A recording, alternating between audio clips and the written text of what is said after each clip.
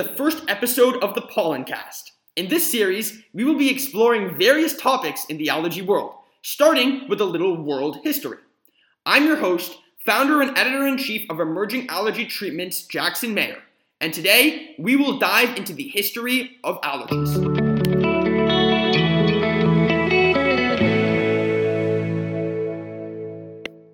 So before we jump into this podcast, or should I say Pollencast, we need to introduce our special guest today.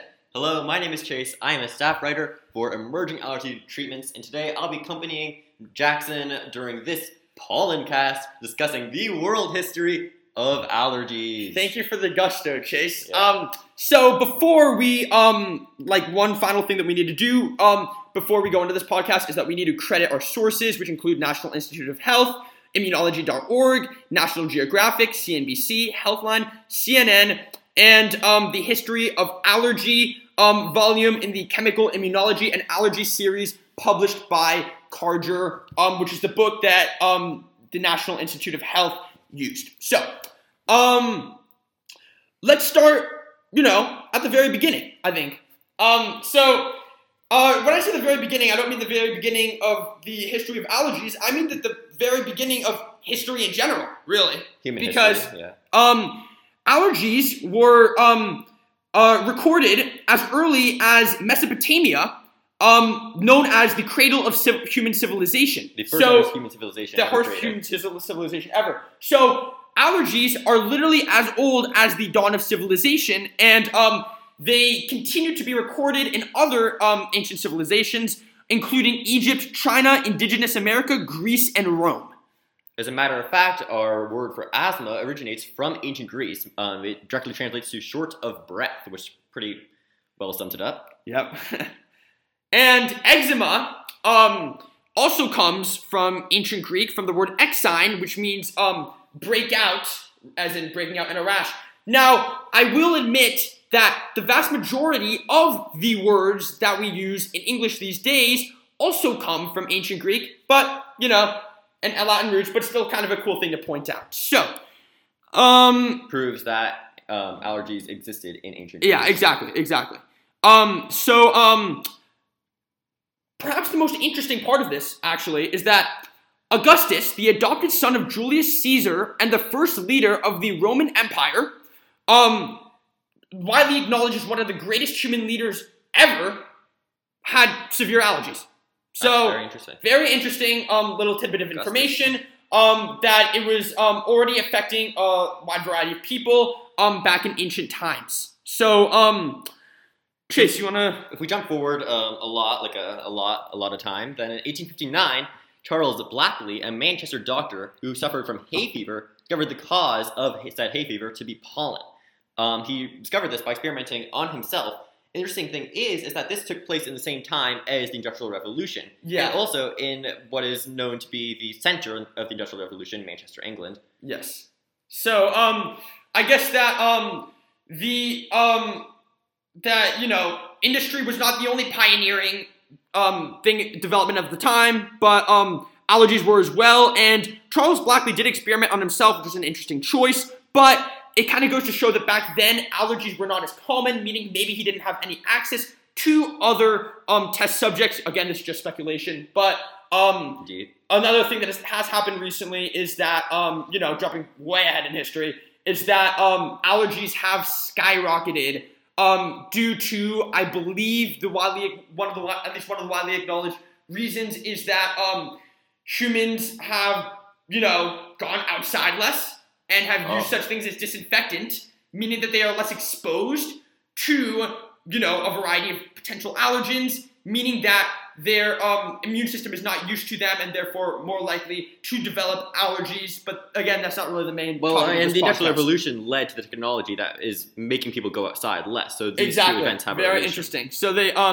they happen concurrently. So then in 1905, Clemens von Perquet, I think I pronounced that correctly. Apologies if I did not.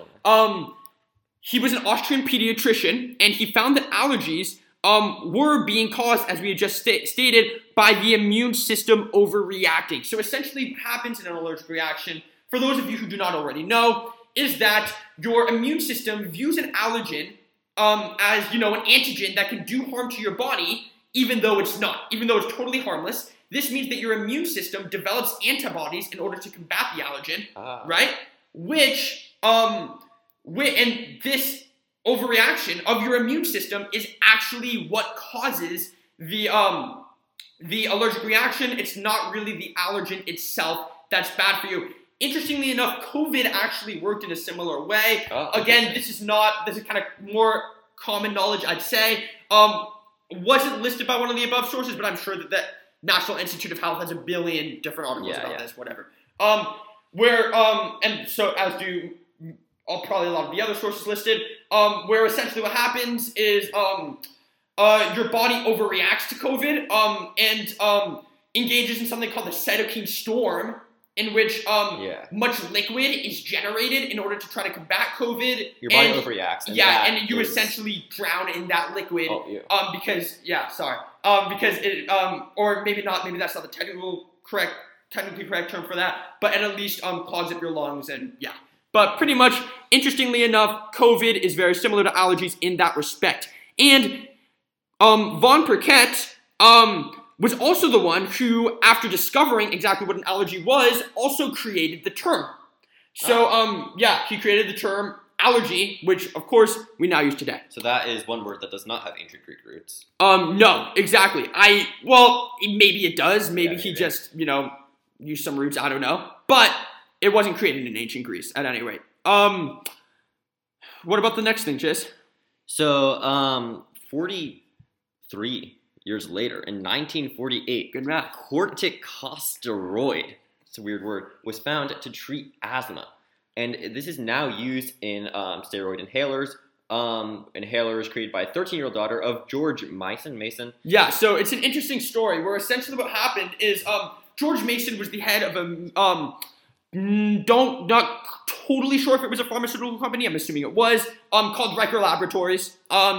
He was the president of it, and his 13-year-old daughter suffered from asthma. And she had an idea one day. She was like, "Well, why don't we just use the asthma medicine, right? Why don't we just put the asthma medicine into a spray, right?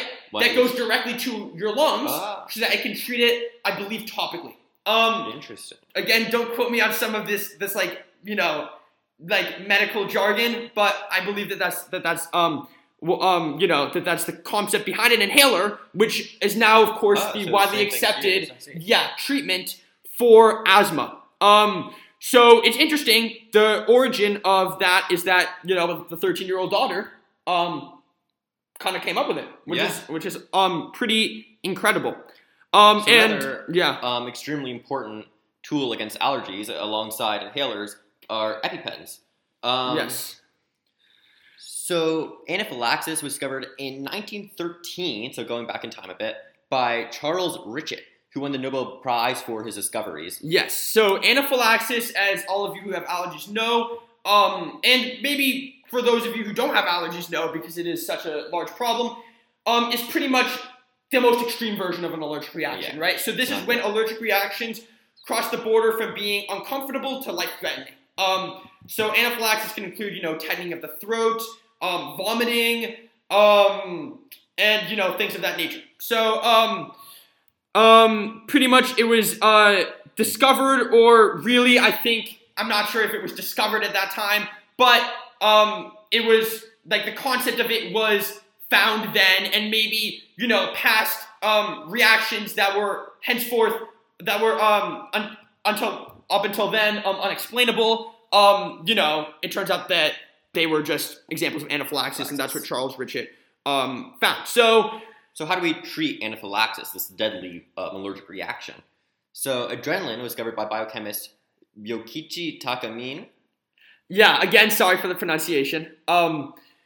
He discovered it around the beginning of 1900, and it was used to actually treat many things. By the way, adrenaline, as most of you probably know adrenaline, not as a treatment, but as a natural hormone that your body gets during intense situations. Yes, life-threatening intense situations, or- times of danger, whatever.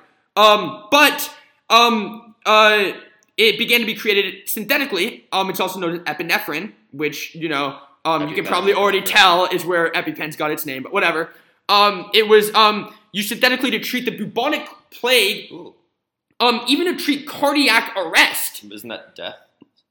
Cardiac arrest is, I'm not sure the technical thing, it's some sort of thing. I think your heart pretty much stops beating. But I think that you can maybe, I don't know how this works. I'm guessing that because adrenaline kind of pumps up your body with energy, it can, similar shock to, your heart back into... what's a defibrillator? Yeah, I think so. Maybe, I don't know the medical explanation, but it probably does something like that where it shocks it back into action. Or, well, it definitely does because there's no other way to solve cardiac arrest. But that's probably why, is because, it pumps up your energy levels and all that. And also it's been used to treat anaphylaxis and asthma. And as asthma. Well, so the EpiPen is essentially it's a device that people with allergies are instructed to carry with them at all times, where pretty much what you do is you can inject yourself with the EpiPen, and all it does is put adrenaline into your bloodstream. That's pretty much, And then it's really, really a lifesaver because as long as you do it within a sufficient time frame, you will be able to solve an anaphylaxis reaction. Yeah, as long as you call 911 immediately. Yes, as long as you call. Of course, you have to call 911 immediately afterward because the EpiPen is only effective for 10 minutes. 10 minutes. I believe maybe 20. I'd have to check that, but the conservative estimate is definitely 10. It only works for 10 minutes afterwards, and then afterwards the hospitals, they have like machines that can pump adrenaline into you and all that. I believe. But that's pretty much what an EpiPen is, and as long as you use it quickly enough after developing an anaphylaxis reaction, you pretty much, and you keep the adrenaline flow after calling 911, you are pretty much, I don't want to say guaranteed to survive, but you're given a pretty good chance of survival. Yes. So it really is a lifesaver, and as long as you should probably try to keep at least 2 EpiPens on you at all times, because oftentimes it takes the ambulance 20 minutes to arrive, and with a 10-minute time frame, right? Yes, exactly. But as long as you have a sufficient amount of them, it's difficult to die from an anaphylaxis reaction. But anyway, the EpiPen was approved by the FDA as early as 1987. That's still 87 years after adrenaline was discovered, so it took a long time to create and finalize. Yes, exactly. So, but it is a slightly scandalous thing because what happened was in 2009, the EpiPen cost just $103.50, right? That's a lot. Which is a lot for an EpiPen, especially considering that I think it only costs, I'm not sure, but pretty much just a few dollars to make. It costs a lot less than that to make. Yeah, I'm not sure how they got away with selling it for that. Well, here's the thing. They essentially, Mylan, the company that was making the EpiPen, essentially had a monopoly on the EpiPen because at that time, no other device, adrenaline injecting device, I do not believe was approved by the FDA, meaning they could charge Mylan could charge as much as they wanted because people needed this to survive. By 2016, it cost $608. Of course, there's some inflation involved, but that's still... rounded to $609, yes. It's an insane amount. It is an insane amount, yes. Which is ridiculous because, they were pretty much taking advantage of all these people who had allergies and who needed EpiPens to survive and just upcharging them to ridiculous quantities. Not sure what the exact effects on this were on perhaps less wealthy people, but $600 is no joke, and that's just for 2 EpiPens, I believe, or maybe just for 1 EpiPen. I'll have to fact check that. Sure. But just for one or two EpiPens, that's no joke. And that meant that they either had to suffer just because of a company that was trying to take advantage of them, or maybe they weren't even able to purchase these EpiPens and therefore put themselves in danger of losing their lives pretty much spontaneously. And eventually that day did approve another type of EpiPen called AviQ. Yeah, well, not another type of epinephrine injector. Yes, yeah. Called the AviQ. That's another option. Unfortunately, it didn't actually result in the price going down. Yeah. Because there's still only 2 companies that really do it. The AviQ was I think it cost around $600 still. Still? Okay. Yeah, still. But here's the important thing. Oh, insurance now covers Insurance largely covers it because Illinois signed a law into effect in 2019 Just 3 that years mandated insurance to cover EpiPens. And I'm not sure in how many states that is also a law now. But I do know that that in many places it is, which means that largely insurance covers it, which means that it's the cost is largely price has gone negligible. Down. But I mean, a lot of people also don't have health insurance, So and those are the same people, who who would struggle to buy these EpiPens. So they are still very much in a very difficult spot, and it's really a shame to see these companies taking advantage of people. So that's the history of the EpiPen. Then another interesting treatment, this one is a more, it happens over a greater period of time. It's not really, it won't save you in a life-threatening situation, but it can help reduce your allergies overall. Yes, exactly, the severity of your allergies overall, which means that you're less likely to get into that life-threatening situation. So this is called sublingual treatment. It goes back to 1900s, so around the same time that adrenaline was discovered. Oral immunotherapy. For those of you who know, so sublingual immunotherapy, I think, at least, the types that I'm familiar with, they kind of immunize you to, environmental allergens, exactly, by pretty much you have a little, serum, right, that contains your environmental allergy. You put a drop of it under your tongue. You put a drop of it under your tongue, and pretty much it exposes you to very small quantities of that environmental allergen, which means that your body is now used to it, and will know and is less likely to overreact, right? Yeah. But it's not enough to pretty much give you an allergic reaction, right? Yeah.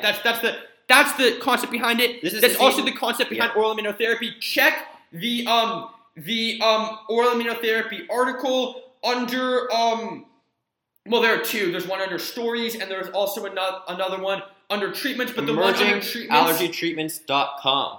You are already on that site because you're listening to this podcast. Right. But nice. Make sure to check it out under the treatment section, I believe, because that is the one that kind of discovers the science behind it more. But pretty much so it discusses oral immunotherapy specifically, but the science is the same for sublingual immunotherapy and oral immunotherapy, which is pretty much the same thing, except you eat small amounts for food allergies. For food allergies. This was done first done with an egg allergy in 1908. Now, very, very important disclaimer. These should not be done by yourself. They should be done under the program or the clinical trial of a trusted allergy doctor. You cannot do this by yourself because you are literally ingesting or exposing yourself to the things that you are allergic to, which could give you a life-threatening allergic reaction. You need very specific dose sizes. Very specific dose sizes. There's a very specific methodology as to how to do this. So please don't try this by yourself, or else you are at risk of, consequences as extreme as death. Not to turn you off of this, but you need to do this under guidance of a doctor, or else it's extremely dangerous. Yes. But, interestingly enough, the oral immunotherapy treatment for peanuts was not actually approved by the FDA until January of 2020. So very recent. Very recently. I think that clinical trials under the guidance of doctors were still allowed to take place at this point, but it's really still an emerging thing. So that history is still being played out. But yeah, those are that's pretty much the history of both allergies and true to the name of our program here, Emerging Allergy Treatments. Yeah. So we hope you enjoyed this episode of the Pollen Cast, and we'll hope to see you again next time. Okay. Bye.